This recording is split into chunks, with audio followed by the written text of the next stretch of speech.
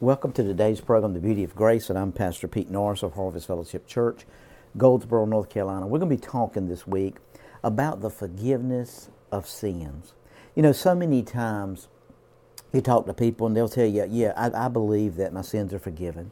But the first time a circumstance or obstacle comes into life, the first thing they do is begin to examine themselves again to see, well, I must have done something wrong for this to be happening to me. I must have made a mistake here for this to be happening to me. I must have done something I don't know about, because we really don't know that our sins have been permanently and all of our sins have been forgiven.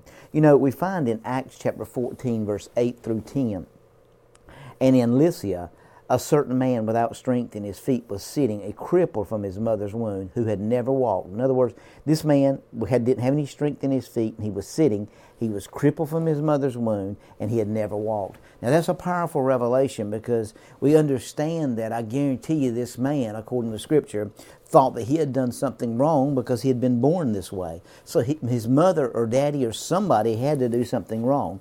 But the rest of that Scripture says, this man heard Paul speaking. Paul, observing him intently and seeing that he had faith to be healed, said with a loud voice, "Stand up straight on your feet."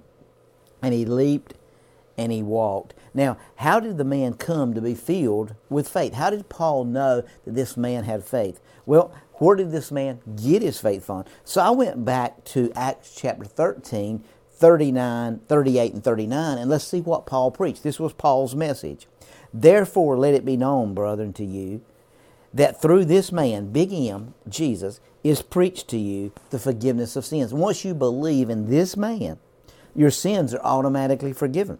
And by him, everyone who believes in this man is justified from all things. In other words, he's declared righteous from all things. So if this man's mother or daddy or anybody had done anything wrong that had caused this problem, immediately by him believing in Jesus, he's justified from all things, from which he could not be justified by the law of Moses. Now, they understood the 10 Commandments. Now, I want you to understand, faith comes by hearing, and hearing comes by the Word of God. Now, Acts chapter 14, verse 7 says, and they were preaching the gospel there. What is the gospel?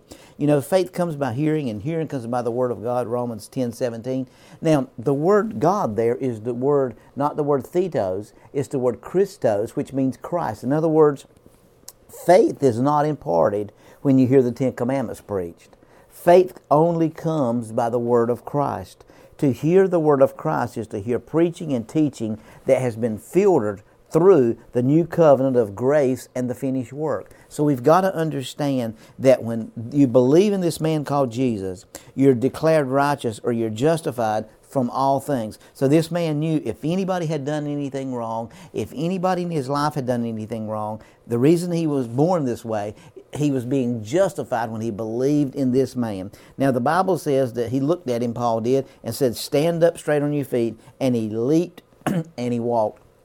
So we see here a man that had been this way a long period of time, and didn't have any strength in his feet, didn't have any physical therapy, didn't have to have anything. Immediately realizing that he had been justified from all things. How many of you know that immediately by believing in Jesus, you receive the forgiveness of your sins?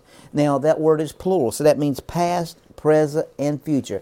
Every sin that you're ever going to have, you've been freed from it. You've been delivered from it.